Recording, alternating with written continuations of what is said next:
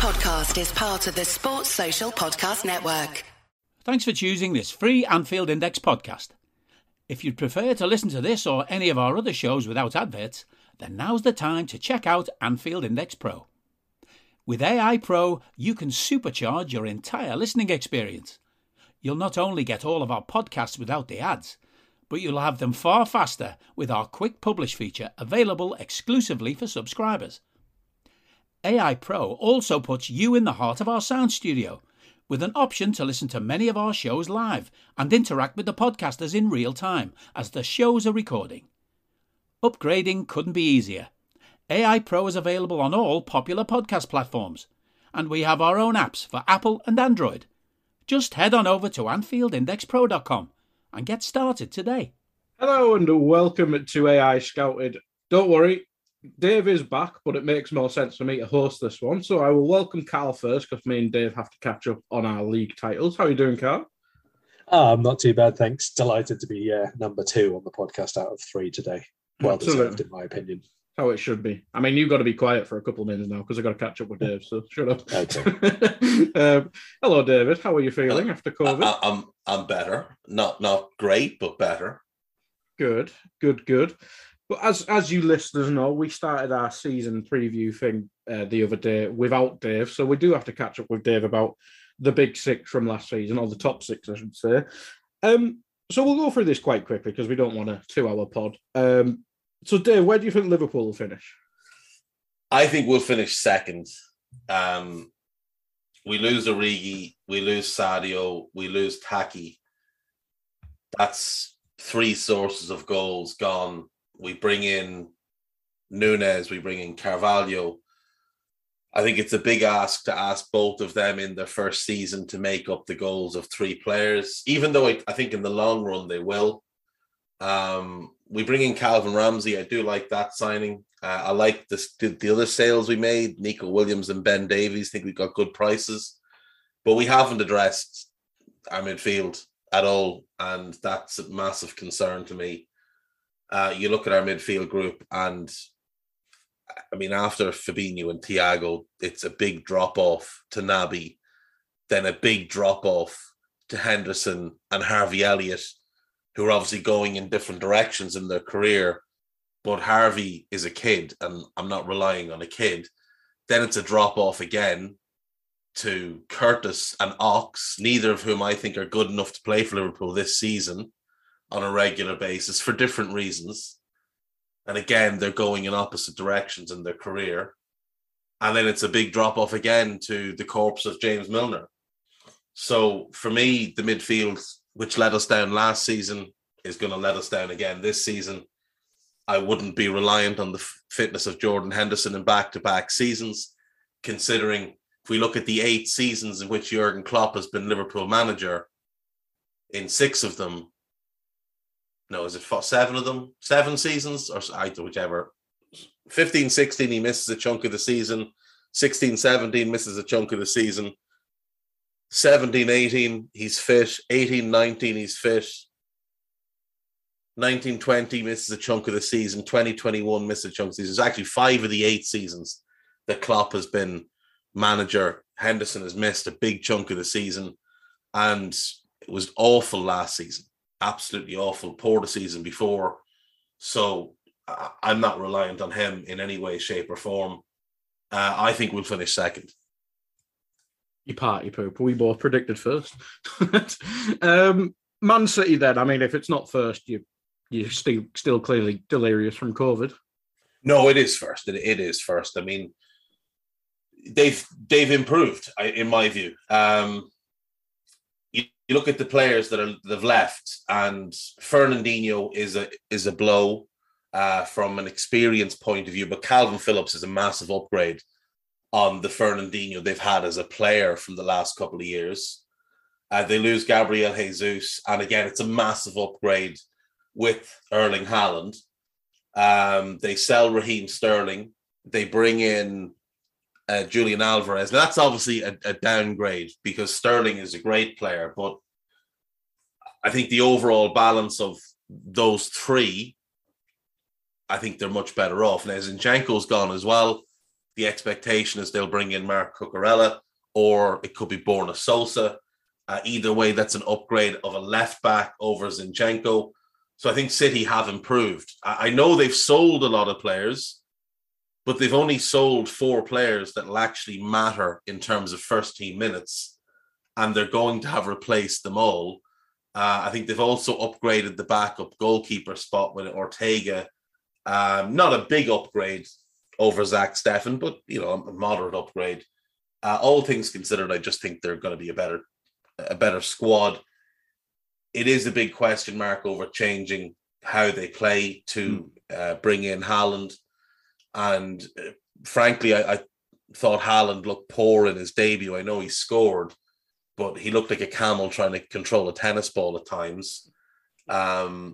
So, there's going to be some settling in there. But overall, their defense is almost as good as ours. Their attack is as good as ours, and their midfield is significantly better than ours.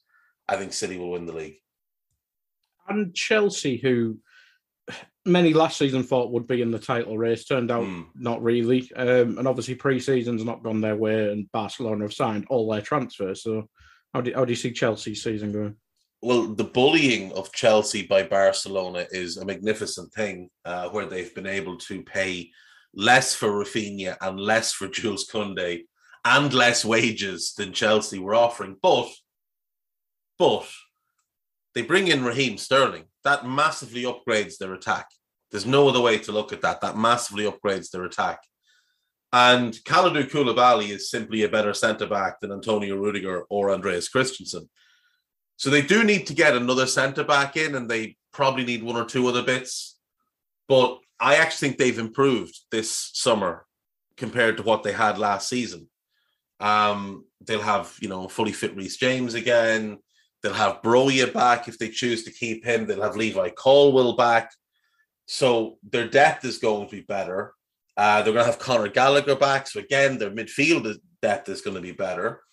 So overall, I do think they've improved. But I'm going to go with them to drop 1 position in the league to 4th, because I think there's going to be some changes to how they play and the setup and the shape.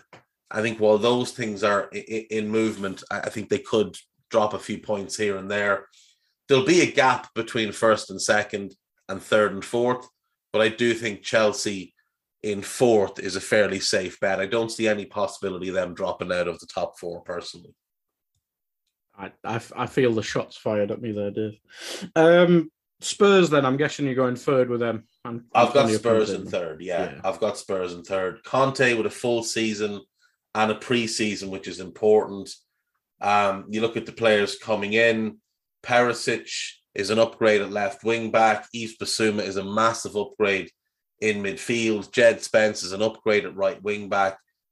And Richarlison is a great addition in attack in that he can cover both Son and Kane. Now, my concern with them is they haven't addressed their issues at centre-back. I know they brought in Clement Langley, but as Carl will absolutely have told you, he's just not very good. Adding to the issues at centre-back. Yeah, they're going to, as things stand, they're starting either Eric Dyer and Ben Davies or Eric Dyer and Clement Langley. Neither of those situations is ideal, but there is still time left in the window. They are still apparently on the look for a centre-back. But it is Antonio Conte. This guy won a Premier League title playing a back 3 of Cesar Azpilicueta, David Luiz, and Gary Cahill. True. That's not better than what he has at Spurs. Romero alone makes the Spurs defence better than those 3. He's got better wing backs at Chelsea, or at Spurs rather, than he did at Chelsea. Spence is better than Victor Moses, and Perisic, Reguilon, and Sessegnon are all better than Marcus Alonso. I like the midfield. I think the pairing of Bissouma and Bentancur with Ollie Skip and Højbjerg as depth, I think that's really strong. And they're going to be really good up front. And Harry Kane is likely to play for the first half of this season and not just wander about. So I've got Spurs in 3rd. Moving on to the other half of North London then, obviously Lego Head and stuff like that, but do you see them closing the gap to 4th at all? No, I don't, because they've got to contend with Europe this season, which they didn't last season. Last season was a perfect storm for them. Spurs were an absolute train wreck for half the season. They had Nuno Espirito Santo in charge. They sacked him. They bring in Conte. There's no consistency. There's no motivation with a lot of the players. Kane doesn't bother his arse until January. You had United as a complete dumpster fire all season long.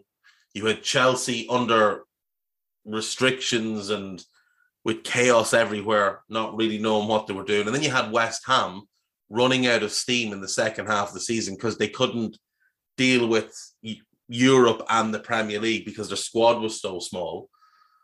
You had Arsenal with no European football having a week between games to prepare. And by prepare, of course, what I mean is Arteta travelling to Manchester and rooting through the bins outside Pep Guardiola's house, looking for any scraps of paper with some tactical insight on it. And then he would come back and try and put that into position with Arsenal. Now he's going to have to cope with Europe. I think that's going to be a struggle for him. They've spent a lot of money, but I don't know that they've had anything more than a mediocre window. I mean, Fabio Vieira is very, very talented. He's a squad player. Marquinhos is a squad player. Matt Turner is a squad player. Gabriel Jesus is a starter, but I don't know how much of an upgrade he is on Lacazette. It is an upgrade. I just don't know that it's a big upgrade. I think Lacazette as an all-round player is probably better than Gabriel Jesus, but Gabriel Jesus is more of a goal threat. And then Zinchenko, if he's to be the left back, that's a downgrade from Kieran Tierney. If he's the midfielder, it's an upgrade on Xhaka because it's Granit Xhaka and he's crap, but it's still a question mark because he's not played in Premier League midfields a whole bunch. If he's just a squad player, then you're still starting Granit Xhaka. You're in all likelihood still starting Ben White. You've got no depth at right back and Tomiyasu is injury prone.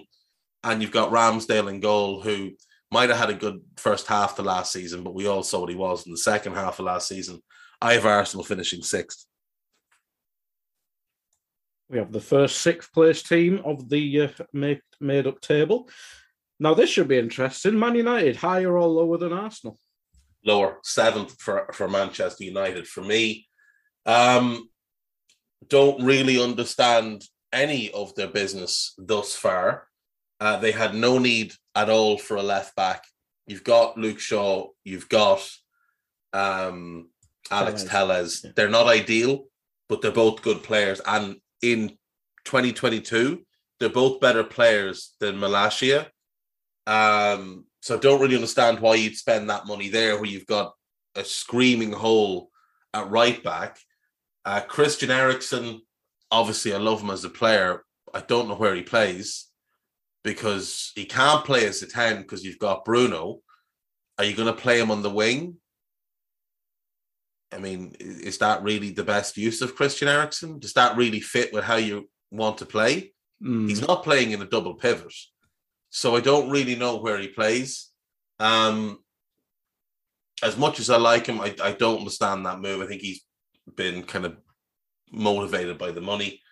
And Lisandro Martinez, I do like.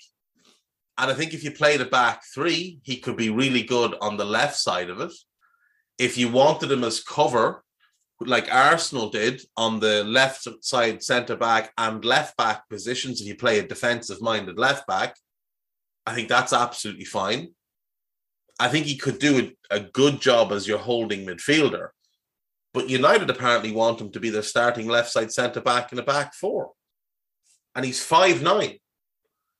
And they paid well above what the odds were on him. I mean, when Arsenal were linked with him first, they bid 32 million and the price was rumoured to be about 35. That's what Ajax were holding out for. And United have paid 47 million plus add-ons. Now, I know Harry Maguire isn't perfect, but I would trust Harry Maguire more in a back four in the Premier League than I would trust Lisandro Martinez. So I don't think they've improved. I don't think they've touched the midfield. They've spent over a month now chasing the tail on Frankie de Jong, who clearly doesn't want to go there.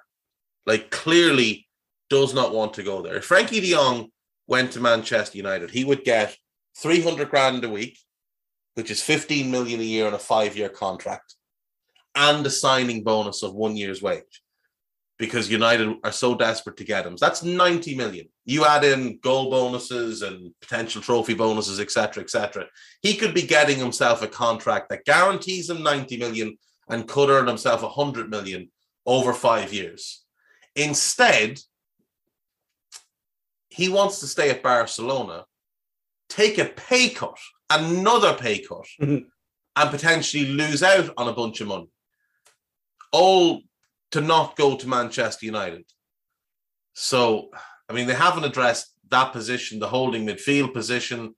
They're still trying to keep Cristiano, although I do think privately they probably want rid of him. It's just that no one wants him. So that's a saga. That's going to be a distraction for the first few weeks of the season. Will he play? Because he's been on strike for preseason. Then you've got Anthony Martial, who apparently is back, and this is going to be his season. It's going to be the breakout year. But I mean, like, let's be really honest about this fella. In his last 2 seasons of football, he's scored 9 goals. He's got 1 season in his career where in the Premier League, where he has now been a player for 7 years, he's scored more than 11 goals.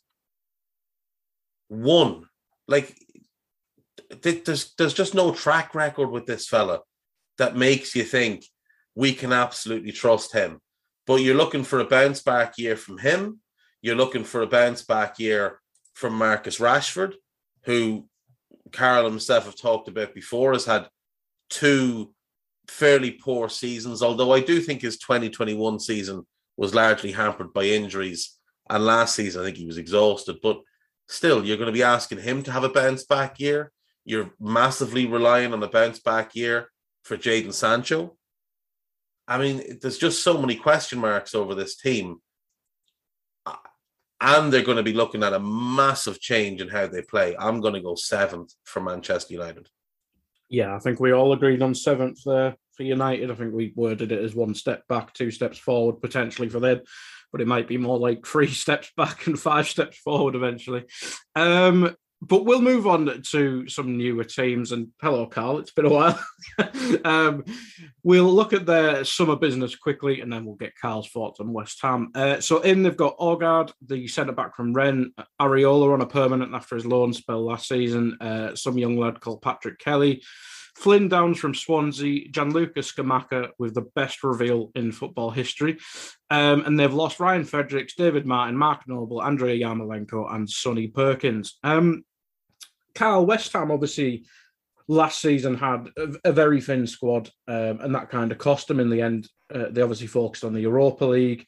They ended up finishing 7th, but it was ultimately a very promising season for them, but promising back-to-back seasons from them. Do you see them? Do you see them building on let's say, success of last season? To be brutally honest, it depends if they add anybody else. I think that they were very good again last season in spells. They were quite a versatile and adaptable team. I like the fact that they can play any kind of side and have their own way of playing, which is not reliant on just being counter-attackable, not reliant on just set pieces, but they kind of have a little bit of everything going on. And I think that the signings that they have made kind of allude to that continuing, to be honest. I think they could really do with a bit more pace in attack, if I'm being honest, in that line behind the forwards.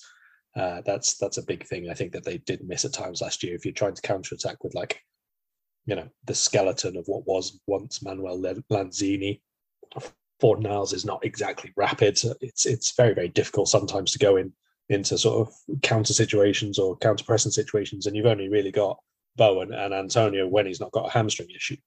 Even like from midfield, Souček, Rice, they're not fast, so they could do with a bit more there. I think that would make a big difference to them. I don't think that there's any reason at all to suspect that they'll drop off. You know, the players that they've lost are only support players at best, really. Mark Noble was basically a 17-minute sub last season, and not all of those were particularly good. Yarmolenko was obviously a bit more of a loss in terms of what he brought to the team, but he wasn't a regular starter or anything like that. So I don't think that they're worse off this year at all. I think Areola, if they can get him to be first choice sooner rather than later, will be a good thing for them. Aguerd being injured, obviously, already is not good, and they'll hopefully have him back sooner rather than later, but I think he needs surgery. So it might kind of be more or less the same as it was last year, because I can see Scamacca maybe takes a little bit of time to get used to what Moisey wants from him. I do want to get Dave's thoughts on the differences of Scamacca versus Haller, who just didn't get a look in under Moyes at all, because there's a few similarities between them. So I'm wondering how that's going to pan out. I do think he's a decent player, but I'm not sure that it makes a whole lot of sense in isolation if you look at the ins and outs there. But I like West Ham in general, how they're set up and what they have the possibility to do this season. But if Aguerd is going to be out for any reasonable length of time, I still think they need another centre back, and another centre mid would probably go a long way towards helping them not fade in the second half of the season with the Europa Conference League still this year. Dave, your thoughts on Scamacca? I love him. I think he's a more aggressive player than Haller, which I think was Haller's big downfall in the Premier League. I also think when we look at Haller, how much did he play with Bowen? Not a whole bunch. So he didn't have that kind of player that he needed who'd get close to him and support him, whereas Scamacca will have that. They're also looking to bring in Filip Kostic at the minute, who's arguably the best left-footed crosser in the world, which is going to help, something that they didn't really have when Haller was there. They didn't have the supply line that Haller needed. They didn't have the support. They just weren't as good a team either. They've taken significant steps forward. There's also the possibility to play Scamacca as one of two up front with Antonio and go with like a Twin Towers attack that will just bully people. That's an option for them. I love the signing of Areola on a permanent. I think he has to be first choice this season. There's no question he's better than Fabianski. Aguerd is a big upgrade at centre-back. The injury's tough, but Ogbonna is back. So they could use him for the first couple of months. I do agree they probably could do with one more at centre-back because Issa Diop doesn't seem to have the confidence of the manager. So maybe you're better to sell him and bring someone else in, which a few West Ham fans think is what they'll do. I like Flynn Downs in midfield, but they do need one more because you look at last season and it was really a three-man rotation with Noble as the third one, and he was garbage last season. He was garbage the last 3 years, let's be fair. Downs will be an upgrade on him, but I still think they need one more in midfield to help Rice and Souček split the load. And I think they need a starting left back because Aaron Cresswell, quite frankly, is just past his best. And I'm guessing you see Kostic as a left winger, unless he changes to three at the back. My assumption is he'll be a left winger. I feel like they'll play him as the left winger, maybe Fornals as the 10, Bowen on the right, and then Scamacca up front. And look to bring in a left back as well. Like they've been looking at David Raum, they've missed on him, but there's a few others that have been linked that are interesting.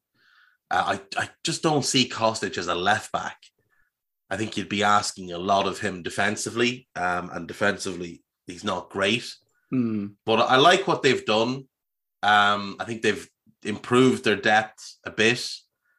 They've improved their starting 11, which is important. Like if Scamacca is the starter, Antonio's the backup. That's much better than what they had last season. It's a better starter and a better backup. Areola as the first choice keeper is an upgrade. Aguerd is an upgrade, and having Ogbonna as his backup going into the season is pretty strong. And then you've got obviously Zuma, Dawson, who I'm not massively keen on, but had a decent season last year. I think they're going in the right direction. I think having had the season playing Premier League and Europa League, I think they'll be better conditioned to deal with Europe and Premier League this season. They're also in the Conference League, which is going to be easier for them. So I think we'll see more rotation, especially in the first half of the season in the group stage, in Europe, which means they'll be keeping the likes of Rice and Souček a bit fitter for the Premier League. I have them fifth as things stand, and I'm quite comfortable with that pick of them in fifth. I don't think they'll necessarily be all that close to Chelsea. Like, I could see there been 8 points between fourth and fifth, maybe even a little bit more. But I do have West Ham in fifth. I think they're a better team than both Arsenal and United. I think they've had a better summer than both Arsenal and United. And I think they've got a better manager than both Arsenal and United. So I'm going West Ham in fifth. Carl, final thoughts on West Ham and where they finish? Yeah, I mean, if they add Kostic, I mean, we've done our placings and predictions so far based on what's already done rather than what could happen, which was obviously a big thing for both of us talking about United last time out. But if they get Kostic, that's huge for them. Like Dave says, there's not a better crosser in Europe from that side of the pitch over the last few years. His delivery is not just very good, but very consistent as well. You think back to the partnerships he's had with like Andrew Silva, for example, and a couple of other forwards over the last few years. It's Sebastian Haller been one of them. Yes, it's been a big part of the reason why Eintracht have thrived and have done as well as they have done, again, in European competition as well. So that would be a really good signing. I would definitely not play him in a back four, but West Ham have switched, obviously, to play three and wing backs, and he could do that. I wouldn't say it's probably the best use of him at this stage either, advancing years and all that. But in a 4-2-3-1, I would also very much like to see Antonio played a little bit deeper as the 10 behind the forward, because his channel running, his ability to track back into midfield, obviously used to play much deeper as well. I think that's something that West Ham could look to utilise. And then that does give you that extra bit of speed that I was talking about as well in the line of three. So that would be very, very good for them. As it is at the minute, I'm going to put them sixth. I think I went with Arsenal fifth at the minute in the last pod. So West Ham into sixth. You did go Arsenal fifth. So, yeah, I've got them sixth as well. Moving on then to Leicester. I don't know why I scrolled up on the transfer thing, because they have not made any transfers. They have lost Jakupovic, Daly Campbell, loads of toddlers, who cares? I mean, Dave, Leicester's an odd one, because we know the Brendan Rodgers rot does set in, and seemingly that was last year. Fofana has been linked with Chelsea in recent days, which would be a huge loss for Leicester, seeing as they're not looking to buy anyone. Kasper Schmeichel was linked with, was it Nice or Rennes? Nice. Was it Nice? It looks like that might happen as well. Yeah, so they're probably going into the season with losing a senior goalkeeper who's been there for donkey's years now, possibly their best prospect in many, many years, in Fofana, and probably their best centre-back currently. It just seems like a really odd summer from Leicester so far, in terms of they had a really stagnant season, but they've not done anything to address it. Yeah, I just think it's bizarre. I mean, Rodgers spoke about the need for a big reshuffle this summer, then kind of walked that back a little bit. I don't think there's a whole lot of money to spend. They've been living outside of their means for a few years now, trying to back him. And of course, back-to-back bottling of what were straightforward top four finishes, and then last season's unmitigated mess.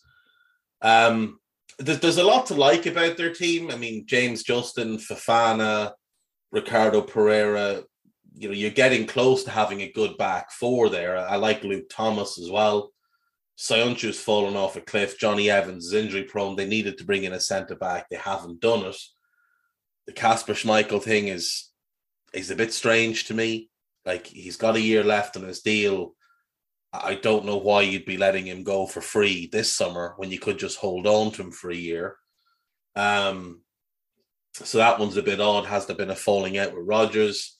If he goes, they'll have to replace him, because I don't think you're going to trust Danny Ward at 29 to all of a sudden become a starting Premier League goalkeeper. And lost your third choice keeper there as well. And lost your third choice, exactly. In midfield, I mean, there's question marks over Tielemans. He's got a year left in his deal. Does he want to be there? Maddison and Didi, they're both out in 2024. Are they there long term? I mean, there's just questions everywhere. They haven't addressed anything. So I do think there's reason to be concerned. I also think the Rodgers rot is real. He has been at Leicester longer than he was at Liverpool, longer than he was at No, not as long as he's at Liverpool, but the rot was absolutely in by this point at Liverpool. Yeah, absolutely. He's there longer than he was at Celtic. So I do think there's a real possibility that the Brendan thing is terminal. I'd be surprised if he sees out the season, in all honesty. I think they'll drop a few spots from last season. I'm going to put them in 10th. And if they lose Fofana, that's their bottom half.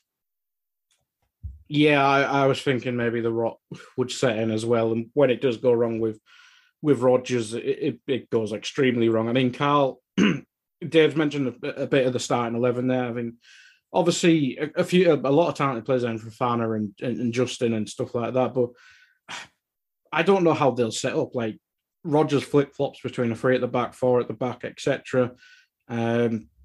Messes about with the forward line all the time in the midfield. Doesn't like Samari by the sounds of it. Tielemans wants out of the club. Ndidi was injured basically all of last season. So there's a lot of question marks. I mean, how do you see them setting up, and how do you see them going ahead in the season? Not very consistently. This is the thing that I've seen from Rodgers several times now. When it does start to go a bit pear-shaped, he doesn't seem to be able to settle on a system, the way of playing, which obviously is the big thing that he instills at the beginning, kind of disappears as well. And it seems a very, very difficult task for him and for his coaching staff to be able to sort of get back to the basics, as we would say, the fundamentals of why they were put there in the first place. They just seem to disappear.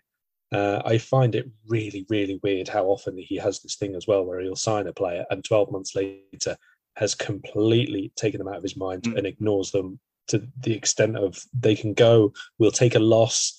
I don't care how good they were when we signed them, nothing at all. And Samari seems to be the latest one of this, which is just, it's just bizarre. I mean, you consider how he played before he left Liga and how Leicester were trying to use him last year.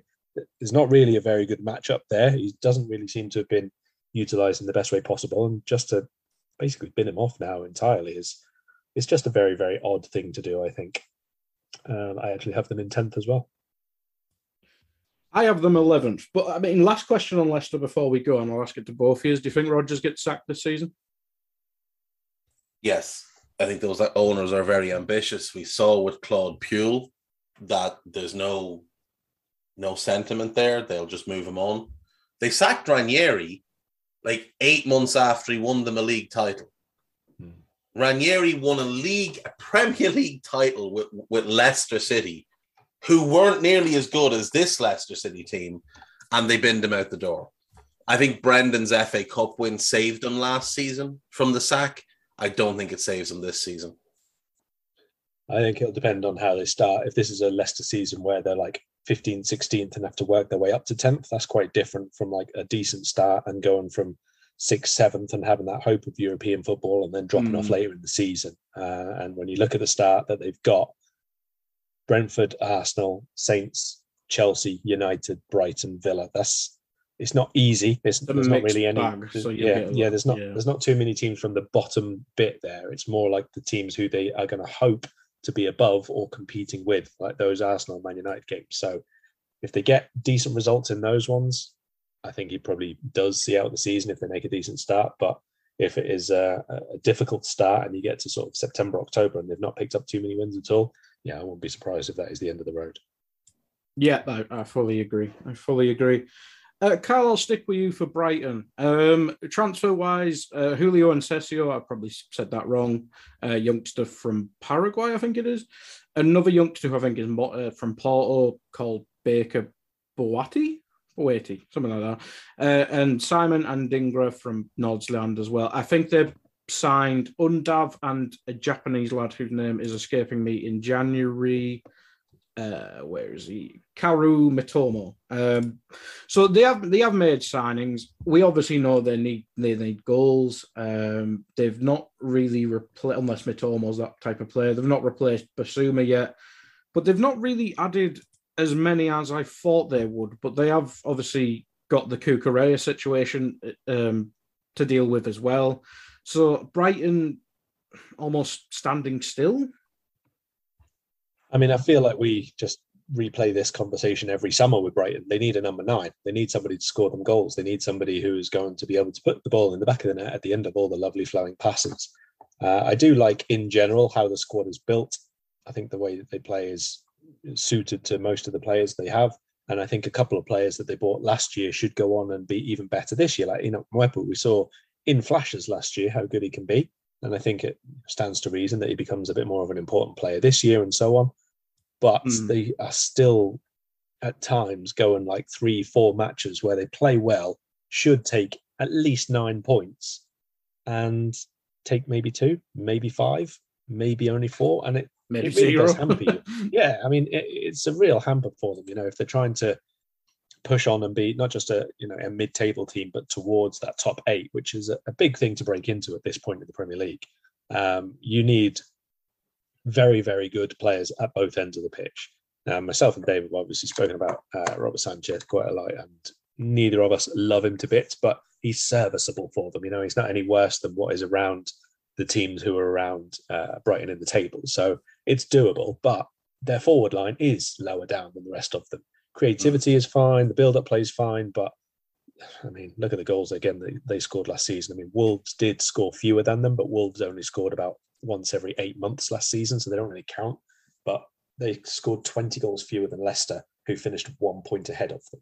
I mean, it makes a big, big difference. If they could sort out that, if they could add, I don't know, maybe even another centre mid as well, but certainly a forward, someone who's going to be capable of even like 14 goals a season, it would make such a difference for them. Yeah, Dave, and you've obviously championed this on both this and Two-Footed. It seemingly they think Undav is going to be the guy. I know he had a great record in Belgium for their sister club type thing, but that's a big leap of faith from someone who did it in Belgium. It's an enormous leap of faith, and I think it's a foolish leap of faith as well, to be quite honest. Going into this summer, I thought they needed 5 players: starting centre-back, starting midfielder to replace Basuma, a starting 9, a backup right wing back behind Tariq Lamptey, and another player in central defence for depth. And they've addressed none of it. They brought in Enciso. He looks talented, but he's a child. They brought in Adringa. They've sent him out on loan. I don't know what the plan is at Brighton. And like, they could lose Cucurella. So is Solly March going to remain a starter? Because if he is... Well, they're linked with that Nuno Tavares, which from Arsenal, who's just not good. Yeah. Like, he's just not a good player. And I'm like, the other part of this is, it's not just Basuma that they sold. They sold Ostergaard as well, who could have been that starting centre-back. They could have just brought him back, having had him on loan the last 3 years, and made him the starting centre-back because he's really good. But they haven't done that. So you're going to be looking at starting Joel Veltman again, or if Cucurella stays, starting him at centre-back rather than playing him as a left wing-back, where you get one of the best left wing-backs in the league. I get that they're being financially cautious because that's just how Brighton operate. But I feel like they're letting down Graham Potter.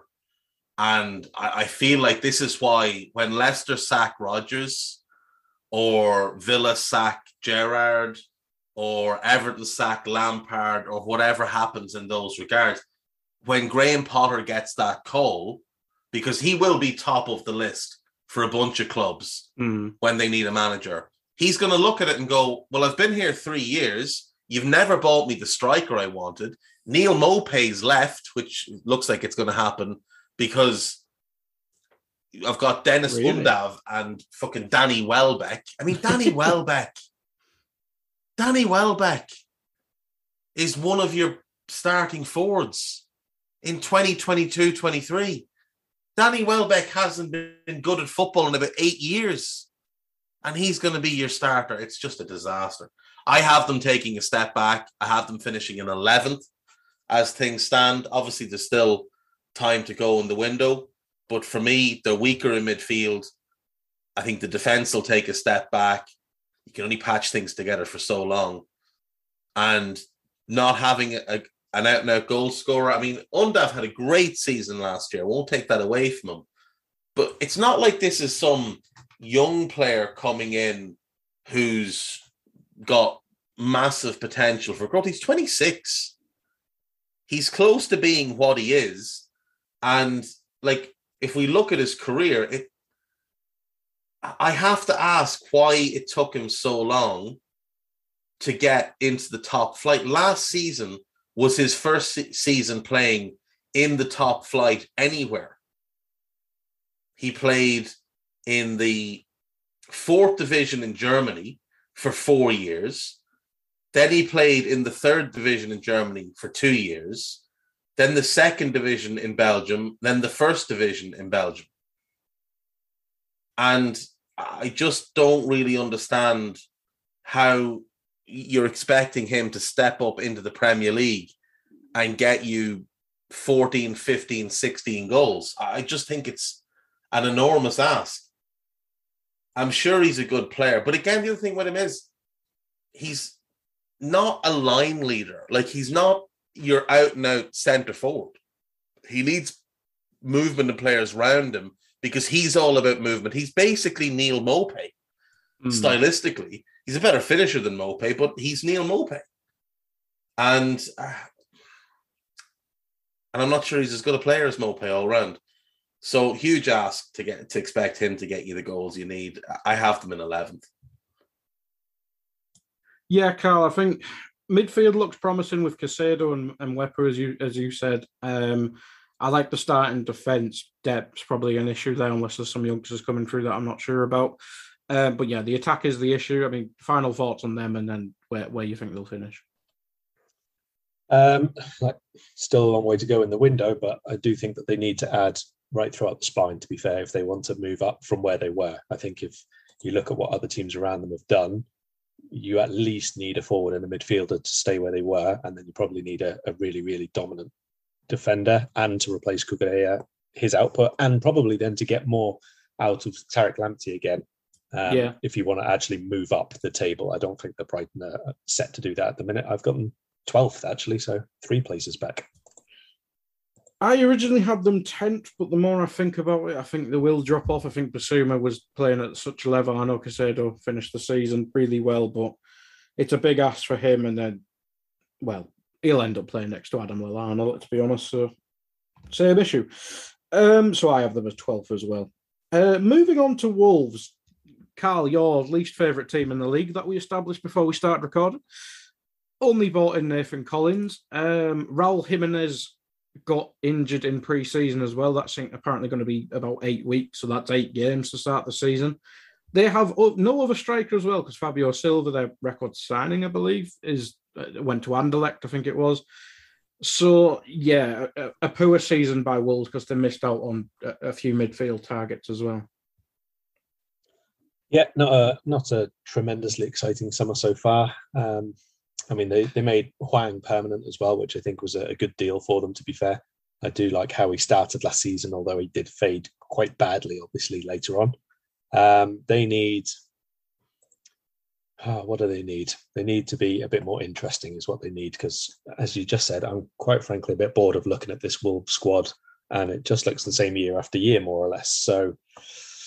positives, Adama Traore is back and they haven't sold him yet, so we'll see what happens there. Whether that actually turns out to be a positive, I think depends on what system they end up playing. Obviously, there's been a suggestion they can go to the 4. I've not seen them in pre-season, so I don't know if they've been doing that in defence or not. Pedro Neto back to full fitness is a big thing for them. And who the hell knows what's going to happen with Morgan Gibbs-White, because he seems to be very, very in demand everywhere except for at actually Wolves. They've loaned him out and they've not really put him as a first teamer, and he's rated as a £20 million signing this summer for like Everton or Forest or people like that who are going for him. So do they actually play these players? I mean, they certainly have the attackers to play a 4-2-3-1 and have it look quite exciting in terms of the build-up play and how fast they could be and all the rest of that. But like you say, Raul Jimenez, obviously hasn't quite returned the same player anyway since his big injury. And if he's out again, then you're probably relying on Hwang as your starting centre forward, unless you want to go with Daniel Podence as a bit of a withdrawn option. But as the falsest of nines. Yes, the very falsest. I mean, I've spoken before about Podence. I really like him as a second forward or a 10 even, but you don't want to play him as your number 9. Big thing for them this summer, obviously, is going to ensure that they do whatever is necessary to never play Patrick Catrone another minute of football ever. He was an abysmal signing at the time. He's been abysmal since then, wherever he's been, and they just need to get rid however is possible. Wolves, probably the starting number 9 at the minute. I mean, if they do that, by all means, but then I'll have to reevaluate this prediction of them going back 3 places as well. I have them in 13th. Yeah, Dave, I mean, it looks like they're relying on young players coming through that they've already signed. That Mosquera, who got injured at the start of last season, replacing people like, oh my God, what's his name?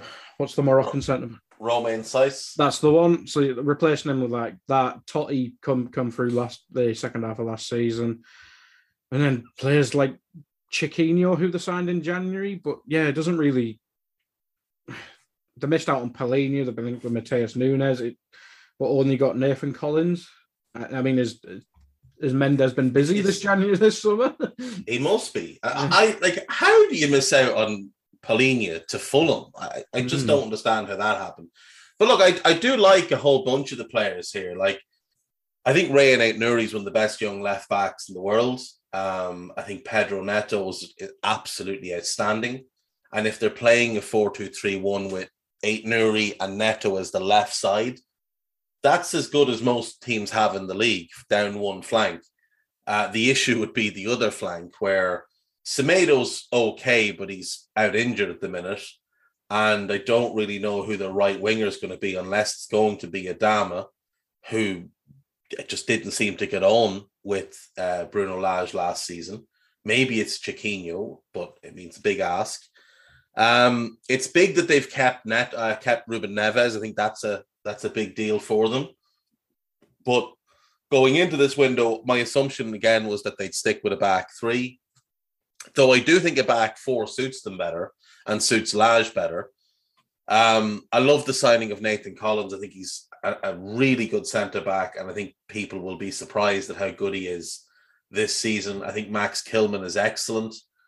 I'm looking forward to seeing what Mosquera can offer, because if he is as good as he looked in the brief bits I saw when he was at Atletico Nacional, then having him, Collins and Kilman as a 3 could be excellent. I think they probably need a 1 in midfield, which I think they've acknowledged with their pursuits of Paulinho and Mateus Nunes. And I wonder if they might end up with Nunes if we don't go in for him, or if a bigger club doesn't go in for him. Maybe they just get him late in the window. They should have kept Trincao. They could have got him on loan with a cheap option to buy. They decided not to do it. They needed a striker anyway. I mean, Raul Jimenez isn't good enough to be a starting Premier League striker now. He just isn't. They needed a striker. They haven't addressed it. They need a backup goalkeeper as well, because John Ruddy left. And they've got Sarkic, who's not very good, and Andreas Sondergaard, who I've never laid eyes on. I think there's a lot of questions over this Wolves team. I have them taking some steps back. I don't think they'll be in any risk of relegation. I've seen a few people tout them for relegation. They'll be too good defensively to go down. But I think 13th is about right. I think they will step back to about there. So, yeah, I'll put Wolves in 13th. But I think they will have a top 8 defensive record in the league, and probably the worst attacking record in the league again. Yeah, I think that's true. Obviously, the window's not done, but almost similarly to Graham Potter, if a job comes up, Bruno Lage is going to be in the mix for many of them. And he may be more, I suppose Potter worked in Sweden. I think they'll both be open to foreign jobs as well. So it's a lot of markets for them. You said 13th as well, didn't you, Carl? I just forgot to note it down.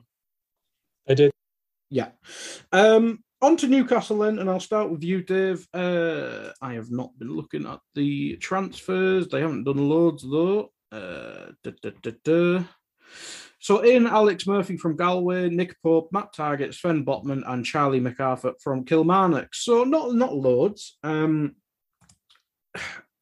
It's almost sensible from them, Dave. They obviously, Sven Botman was a long-term target. They wanted him when they initially got the money. I think we'd all agree they still need more. But it's almost scarily promising from our point of view that they've not just gone mental and spent, basically not gone and signed Neymar, for instance. Well, I think it's good for them that they haven't signed Neymar as well. I think it does show restraint. They got Dan Ashworth from Brighton to kind of oversee things as a director of football. He's excellent, one of the best in the business.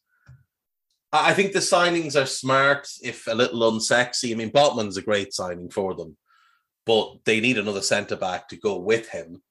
Matt Targett's not an exciting left-back, but he's a solid left-back, so they had him last season. It made sense to keep him. Nick Pope is a decent upgrade on Dubravka. Not a spectacular signing, but a very solid signing.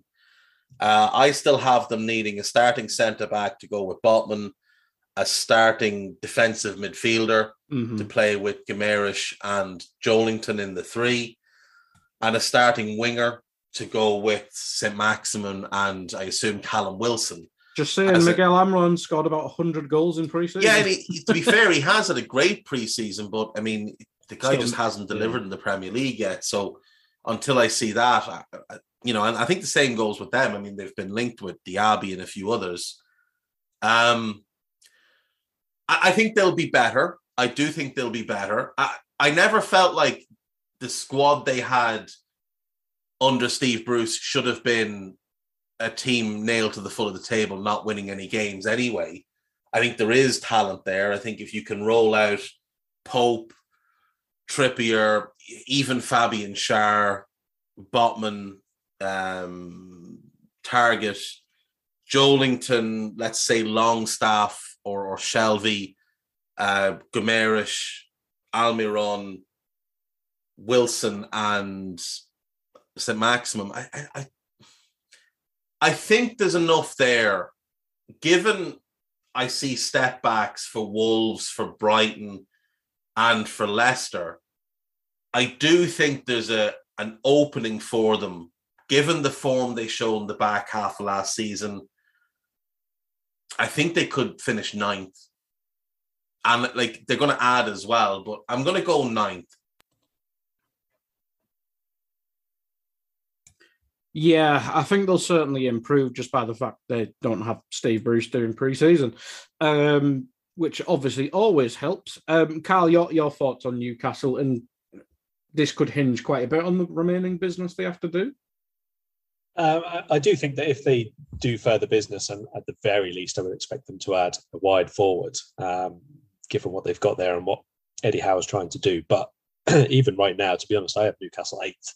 You look at the performances and the results that they had across the last third of last season.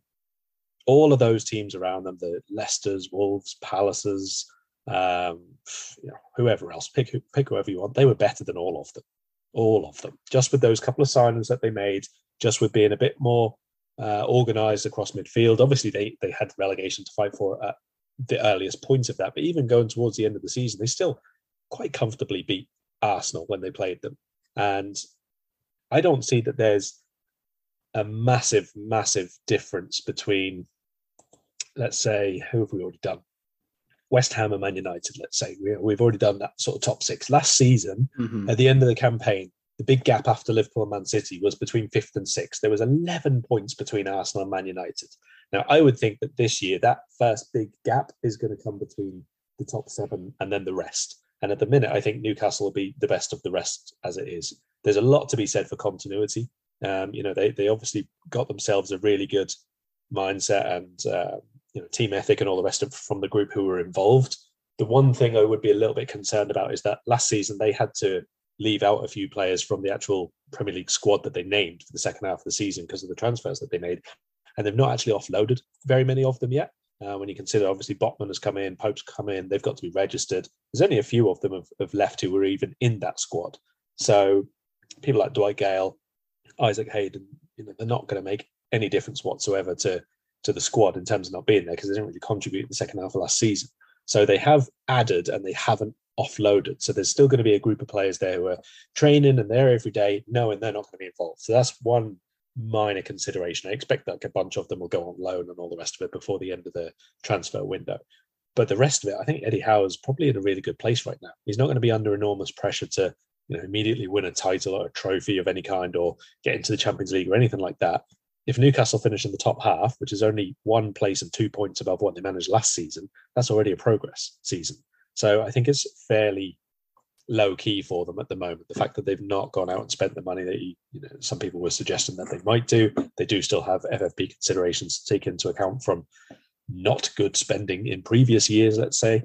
And I mean, right now it's okay because they've not got wild competition. The teams that we've already discussed, West Ham aside, we look at them as perhaps taking backward steps at the minute, and they've got more work to do. And Newcastle, at the very least, have made small steps forward. And like I said, at the end of last season, they were already better than these sides. So I don't see anything other than reasonably straightforward progress for Newcastle this season. Yeah, I have them 8th as well, almost by default, because you mentioned there, I think the teams that were around them haven't really made the progress they wanted to. So yeah, I think they'll be ones who make leaps, but maybe not anywhere near the European spots yet, but promising for the season after. On the Palace then, and Dave, I know you like quite a lot of their business. Malcolm, yes, from Derby, who seems to be in the first team picture already by what Vieira said. Sam Johnston on a free, not sure if he'll be the out-and-out number one just yet, but Czech Doucouré, I know you're a fan of, you wanted him at Liverpool in a post-Chimeni world. Carmack Austin, no idea. And Chris Richards from Bayern Munich got confirmed yesterday, I believe. So yeah, I mean, Crystal Palace almost feels like they're just steadily progressing after a lot of upheaval last season. I think they've had an absolutely excellent window so far. Still think they've got a bit more to do. I think Johnston's an upgrade in goal. He's not a great goalkeeper, but I think he's an upgrade in goal. Eboué is going to be another really exciting option for them in the attack. I think Doucouré is one of the signings of the summer. I think he's absolutely perfect for what they want to do.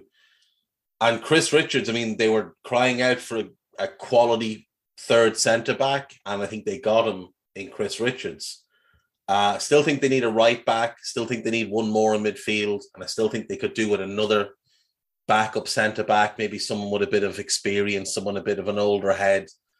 But I love what they've done. I think you get Eze back fully fit now, as opposed to last season when he was coming off the Achilles tear. I think that's a big plus. You get a second season Odsonne Edouard. I think he'll take a step forward. Michael Olise should play a lot more this season. I think he's one of the most exciting players in the league. I think Mark Guehi will take another step forward. I think he was absolutely tremendous last season. The partnership with him and Anderson is one of the best in the league. Mitchell, I expect to take a step forward at left back as well. I think he's very, very good. I have Crystal Palace finishing 8th. I really like this team. I really like this team.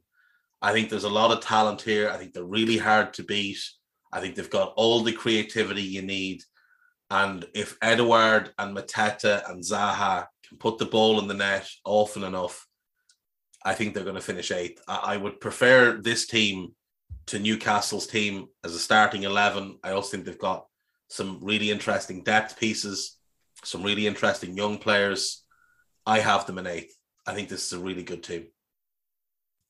I actually have them in 9th. So yes, it's almost similar progress. I mean, Carl, your thoughts on where they'll finish? I have them 9th as well. Yeah, another season of really good progress. The only real question marks I have at this point is that it is quite a young group being put together, which, while that's really good and exciting for their future, and obviously everything there is positive about it, there will come a few games where either a few of them don't have the best form, or they come up against a bit of setback in a couple of matches and they find it a bit more difficult to react to and overcome. And you're going to be looking at people then like Joachim Anderson, probably, maybe White if he's still involved. And presumably somewhere along the line, somebody out of Milivojevic or MacArthur or whoever it is still going to be there or thereabouts in midfield. Those players would then really have to step up and sort of, help the younger players through them, because as absolutely fun as it's going to be watching people like Michael Elise and all the rest of them rip it up at times this season, they've not really had to have in their careers as yet that period where you're under scrutiny. Now you have to actually perform every week. It's not about you being one of the best players in the second tier. This is, you have to be on it every single game, every single minute, performing at every single ground that you play at against every type of opponent and all the rest of it. It's a tough thing to do. Now, they definitely have the talent, no question. But with all young players, it has to be a learning curve. You only got to look at people like Trent Alexander-Arnold. We've seen him have really difficult games, and it's about who you have around you to help you through it, the trust from the manager and all the rest of it. So it will happen to these Palace players at certain stages of the season. And I wonder whether it's not quite the number of very strong characters of the senior players. I wouldn't really look at Ayew and Benteke as that kind of character. Maybe they are behind closed doors, but they don't come across that way on the pitch, for example. Wilf Zaha, another one. I don't really think he's a leader because of the way that he reacts when he has difficult periods or things go against him in the games. I think he's one who actually needs to be calmed down rather than someone who's going to be doing that for other people. So Vieira's got a big job on to manage that side of the team. But as for the actual team building that they've done, the recruitment over the last season and a bit, unbelievable. Really, really good. I love Cheick Doucouré. I think he's a great player. And if they persist with a two-man midfield and two wide forwards and two forwards basically through the middle, Doucouré is one of the best that they could have got for that. It's obviously going to be a big thing of who they partner him with, and they have played three in midfield plenty of times. So I'm guessing Will Hughes, anyway. Unless they add someone. Hughes is the best fit at the minute because he's the best runner. But I mean, that's a pretty easy upgrade, isn't it? If you're looking at 2 or 3 seasons to come and you want a very, very strong, powerful runner, but who could play the ball a little bit and support from a little bit further upfield as well, you could pick about 50 players better. I was listening to a podcast the other day saying Eze might be in midfield. Obviously, they probably need a better holding. If it's a 3, I think Eze plays in midfield. Eze, Doucouré +1 is the 3. Would it be MacArthur for now? It could be MacArthur. It could be Milivojevic. If they want to play Doucouré, maybe is a bit more of an 8. It could be Will Hughes. They've got options. I do think they need one more in midfield, a starter in midfield to go with Doucouré and Eze, someone to be that sort of in-between player. And then that gives you Elise, Zaha and Edouard as a front 3, which could be very, very exciting. Right back is the biggest concern for me, though, because Joel Ward looked washed last season and the other options, Nathaniel Klein. Now, if Nathan Ferguson can ever get fit, it could be him. But, I mean... He doesn't exist. The young fella has just had the worst luck. He in his career has played 22 games and only one of them has come in the last 2.5 seasons. So he's just been very, very unfortunate with injuries. But he's very, very talented. I do agree with Carl that the one doubt about this group is the lack of experienced leaders. It will take the likes of Milivojevic and MacArthur, who aren't going to be starters, to really embrace that leadership role, to become almost like assistant coaches and really start to talk people through games from the bench. James Tompkins, I think, can slot in there as well into that sort of role. Like, there's a good balance of experience and youth, because you've still got Gaeta, you've still got Jeff Schlupp, Benteke, Ayew, those kind of players. But as Carl said, they've never really shown leadership on the pitch. They're probably quite good off the pitch and can guide players off the pitch. But I also think when you get outside the top 6 or 7, the European spots, inconsistency is just part of what it is to be a club in that 8th and below kind of range. So we'll expect that they will be inconsistent at some point. I just think the talent is more reliable than the talent at any other club outside of the top 7. Yeah, and I think just the backbone of the team as well with Gahey and Anderson, I think just a really good base to build from. So yeah, I know Carl only has about 10 minutes left, so we'll try and do these next 2 quickly. And it's only 2 because Carl insisted on having Aston Villa on this podcast for some reason. But we'll do Brentford, and I will start with you, Dave. Max Dickov in, Max Wilcox in, Aaron Hickey in, Keane Lewis Potter, most Tory name in the world in, Kyrese Lisby, Thomas Truscosha, I can't say his name, what the hell did I say there? I will move on. Yarmo Leuk and Ben Mee in. And only person of note they've lost is Christian Eriksen, really. Second season syndrome and all that jazz, but I think if they finish outside of a relegation scrap, I think that's another successful season. So I have them 14th. Yeah, I think staying in the division is all that really matters. Is all that really matters for Brentford. Nothing else concerns me. Just stay in the division. I love Aaron Hickey. I'm not 100% certain about Aaron Hickey as a right back because he's a left back, but he is a 2-footed player, so he should be able to do a very good job there. Keane Lewis Potter, second most Tory name in the world. Let's not take Kieran Dewsbury Hall's title away from him. Yes, of course. But he's a very good player. Strakosha, if he can rediscover his form, he can absolutely be the starting goalkeeper. Yarmouk, talented, but I, as far as I know, he's been largely signed to play for the B team this season. And Ben Mee is a good addition at centre back. I mean, I like Ben Mee. To be fair. I mean, he can either be a starter or he can be depth. I still think they need a bit more. I still think they could do with another wing back depth. I still think they need a starting midfielder to replace Eriksen, and maybe one more at centre back because they did lose a couple. They lost Sanka, they lost Janvier, and like a couple that were there last season just weren't good enough, like Charlie Good. So definitely one more there. I have them finishing 16th. Right. Okay.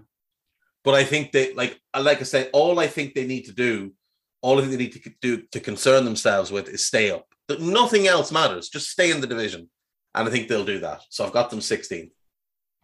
16th. Carl, yeah, I think Eriksen is the key because when he got settled in, he basically saved them from getting dragged into a relegation scrap. Obviously, David Raya came back at that time. I know some people have mentioned Josh Da Silva might get a run out after his injury issues. He might fix some of that creative balance in midfield. But yeah, what do you think of Brentford for next season?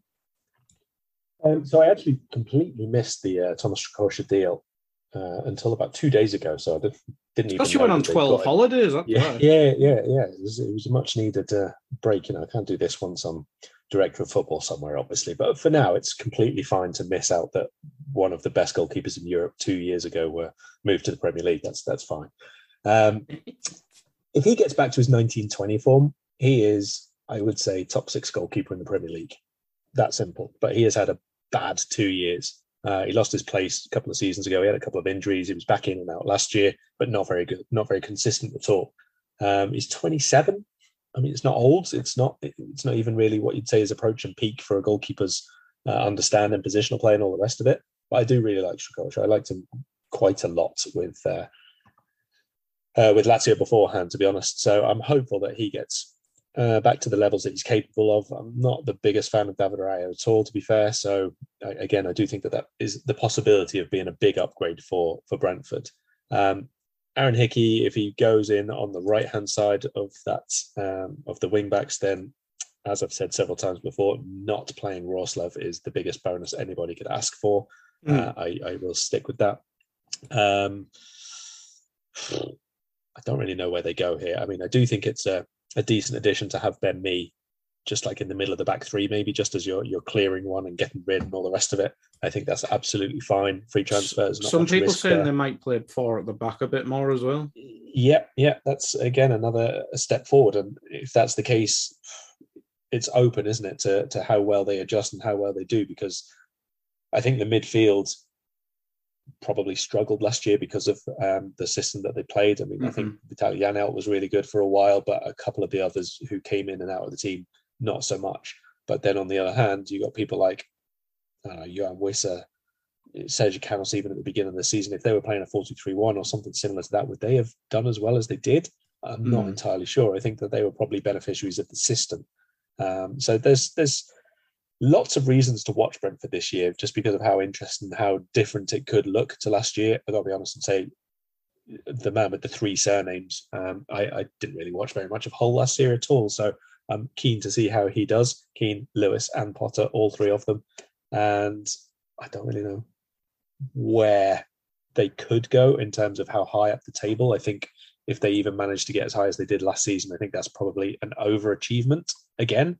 But a lot of last year was down to a really good start to the season. You know, there's a lot of energy last year at the beginning of the beginning of the season, especially at home. Brentford Community Stadium is a mad place to be in. And that's obviously going to be a big thing for them again this season. You look at their home record, 7 wins from the 19 games. Away from home, they only won 6, but that was better than most teams in the league last season. Not too many of them managed to pick up half a dozen wins on the road. So, like I say, they're going to be an interesting one. I do think they'll step back a little bit just because other teams below them probably have a bit more spending power and they brought in a few more established signings. But I do still have them in 15th. I think they should be more or less fine. Yeah, I certainly think there's 3 worse teams than Brentford, even if second season thing is really real. But I think they've invested quite well, to be fair to them. Carl, I'll stick with you, seeing as you insisted on putting these in the podcast, just for even numbers. But Aston Villa, where is my signings tab? Coutinho in, Kamara in, Diego Carlos in, Robin Olsen in as backup goalkeeper, Rory Wilson from Rangers, I'm guessing he's a youngster, and Ludwig Augustinsson, I can't say his bloody name, in as backup left back. So that means less Ashley Cole, and they've not really lost anyone of note other than, I think Wesley was their record signing at some point. He's on another loan. Trezeguet, Matt Target, yada, yada, yada, who cares? But Villa, I feel like this goes 2 ways. It either goes really well and Gerrard really progresses as a coach and the team clicks, or Gerrard's sacked by the World Cup and it goes terribly. I mean, Villa are a very demanding club, so it could actually be both of those things, that they do improve and they go higher than last season, but he still gets the boot because there's not enough. 2 really, really important things that Aston Villa have done this summer. One is to offload Lovro Kalinic, because that club had more goalkeepers on their books than should ever be allowed for one professional club. So good to see them slimming down the options. Do they still have Nyland? No, I think Owen Nyland's gone. Ah, what a legend. Yeah, he's in the wind, I believe. The only person who defeated goal line technology. The other thing that they've done is actually a much more recent thing. I think it was only yesterday it was confirmed, but Tyrone Mings has been stripped of the captaincy. So I think that this is quite obviously a precursor to, you're not playing anymore, mate. It's a much easier thing to do when he's not the captain. New skipper is going to be John McGinn, for anybody who hasn't seen. So I think that that's probably speaks volumes to what Gerrard is looking for in defence, and that is to be better. Probably more interesting, he's not even the vice captain as well. I think that was Martinez who got made vice captain, wasn't it? Yeah, and Ashley Young was club captain, which I can see the logic in taking away the team captaincy. I think when you strip him of the captaincy altogether, I think you've gone a step too far, and I think he might have just created himself a major problem in that dressing room, because Tyrone Mings is a very influential player. He's also an England regular in the squad, and if he starts to voice his disapproval, I think it could go badly for Gerrard. I don't think Gerrard has handled a couple of big decisions this summer well. Don't think he's done well with the Chukwuemeka thing, and I think he's just handled this badly. Why has he waited until 10 days before the start of the season to do this? This should have been done in June, not now. To be fair, it might have been, but it might have just been public release now. Possibly. Mings was wearing the captain's armband in pre-season. Oh, okay, fair enough. Yes, that's a bit dumb. Well, Carl, do you want to go back on what you were saying? Well, no, I mean, in terms of captaincy, I mean, Gerrard's been there the other side of the equation, obviously, when he was at Liverpool and took it off Sami Hyypiä. So I presume he would have been party to discussions, or at least know what Gerard Houllier told Sami Hyypiä at the time, for example, and know how Sami would react. And there was the whole thing about wanting him to focus a bit more on his game rather than having to lead the team. So maybe something like that has been said by Gerard. We need you to focus on being the best defender you can and not have to worry about all the rest of the players. Concentrate on your own game. Sami at the time was going through a bit of a difficult spell, obviously. So no comparison between the defenders. I'm just saying, as a manager, you need to have something to tell the player that you're taking it off. So maybe it's something along those lines. If Mings causes a problem, I mean, the very, very easy thing to do here is show him a video highlights reel of what he did last season. Because you know what? He was in shambles. He was an absolute train wreck. The season before. So I'm going to stick, obviously without knowing anything from the inside, I'm going to stick in Gerard's corner here. It had to be done. There had to be a way to do it. And maybe the timing could be better. Maybe the reasoning could be better. But it's really difficult to know that without obviously being on the inside of that. Obviously, the one downside here is that it looks like Diego Carlos is going to be the one who basically has to be a lot better than Tyrone Mings was. And as I've said before, I have my very, very big doubts about him. He's not an elite level defender. Probably Villa couldn't have got an elite level defender this year anyway, but is he even a big upgrade? It's all about the partnership. And last season, obviously, Konsa didn't have the best of years ever. I can't imagine Diego Carlos was sold Aston Villa on the idea of partnering Courtney Hauser or someone like that. So we'll see how they go. Remember his outside the foot pass, lads. That was saucy. Dave, do you know, has Kamara been playing defensive mid or centre back during pre-season at all? Defensive mid for the most part. Okay, so I mean, this is. But the issue is Konsa's missed pre-season because he's been injured. He was on the bench actually the other day, so I don't think he's really trained yet. So they haven't had the chance to, because Konsa and Carlos make sense as the pairing. Yeah. It's just they haven't had the opportunity to play together yet. So Mings will likely start the season. So my thing about, I agree it had to be done. Like I'd have been trying to sell him this summer. I think you'd have found a sucker that would have bought him. But exactly. Like some new stupid club, you might have even convinced Scotty Tuchel to take him down at Bournemouth. But if he starts the season, and say he starts the season playing well, he's still Tyrone Mings. You still want him out of your team. So it's when he goes out of the team, like with Sami, Houllier could tell him, look, you're still my best centre back by a mile.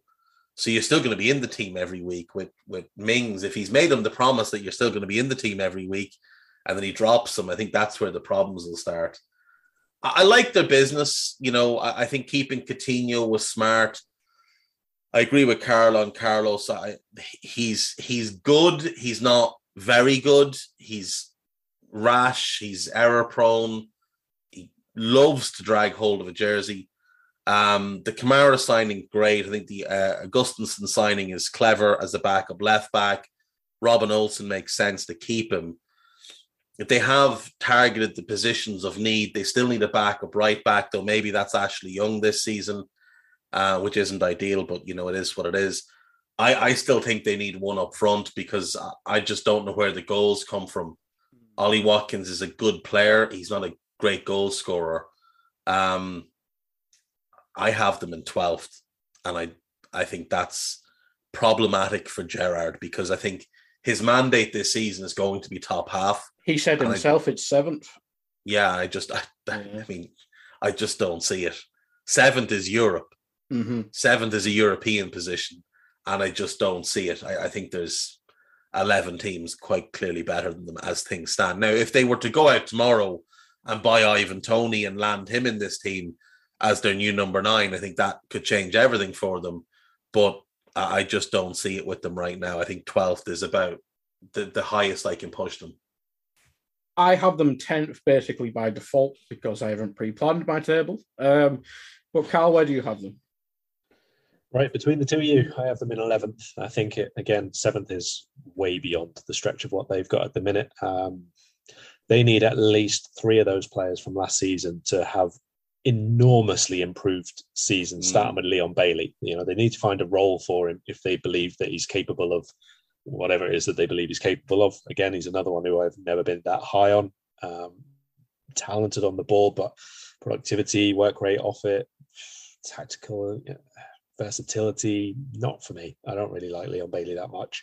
But if they think that he is, one of the ones who's capable of being a top 6, top 7 sort of player, you've got to find the role for him. Whether it's a 4-3-1, he's just on the left and Coutinho is the 10, but then you've got to get everything out of Coutinho, and everything has to go through him in terms of your central mid build-up play. Then you've got to be able to have a double pivot midfield who can support him and not let him have to do so much. Or is he going to be an 8 and it's going to be Kamara as the 6? There's got to be a bit more tactical cohesion and consistency, I think, to Villa this year. I really liked it when they played the Diamond at times last year, and I think that that's probably one of the things that benefits Danny Ings a little bit better as well. If you've got Watkins running the channel and Ings can just be the 9 as such, and then you've got Coutinho behind, but then where do you play Emi Buendia? Where do you play Leon Bailey? They don't fit in those roles. So it's a quite unbalanced top third of the team, I think, at the minute. And yeah, I really struggle to see Gerrard getting them, let's say, beyond 10th, because they could, Leicester, Villa, all of those teams are going to be within a few points of each other. But they need a young player,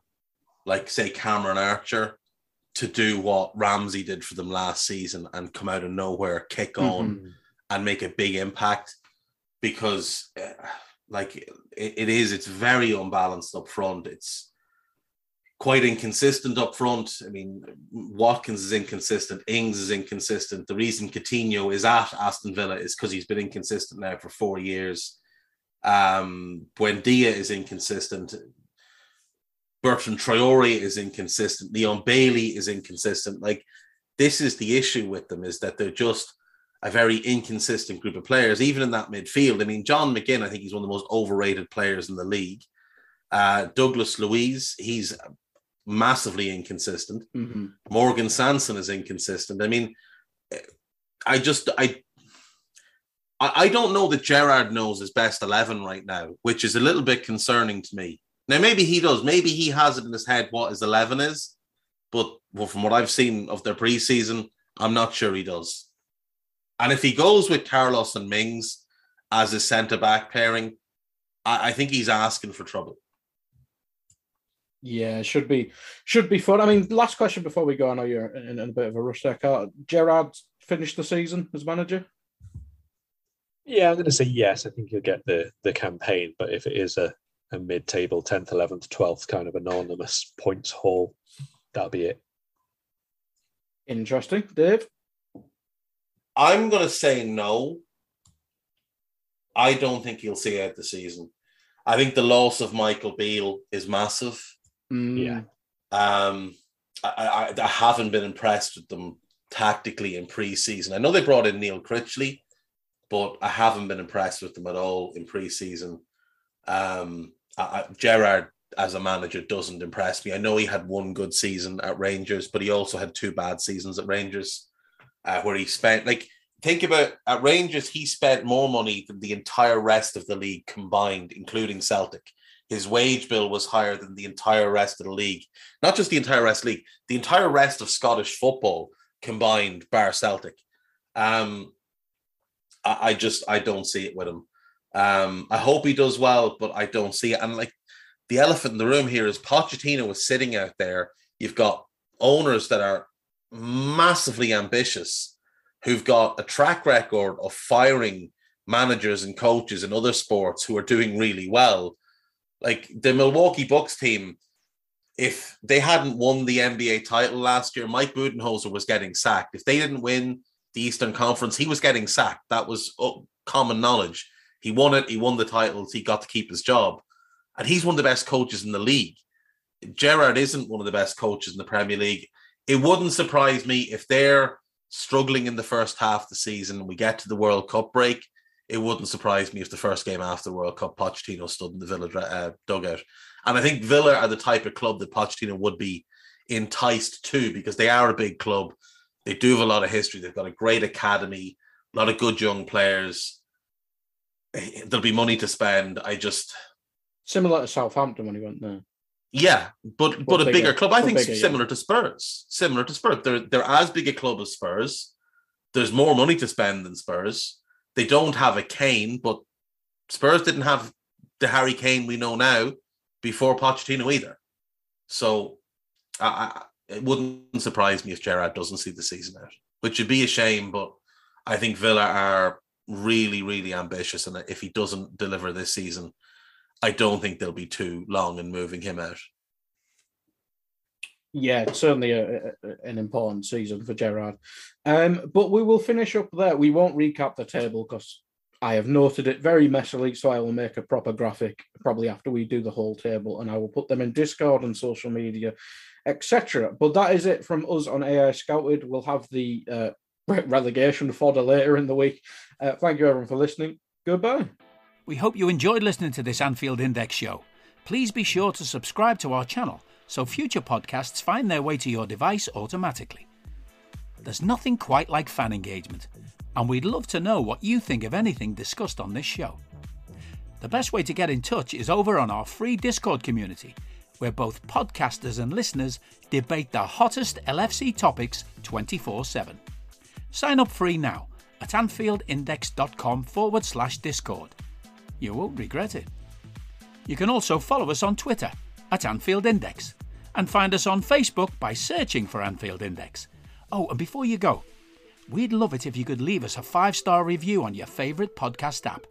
It only takes a couple of seconds, and it means the world to the people who create these free shows. Sports Social Podcast Network.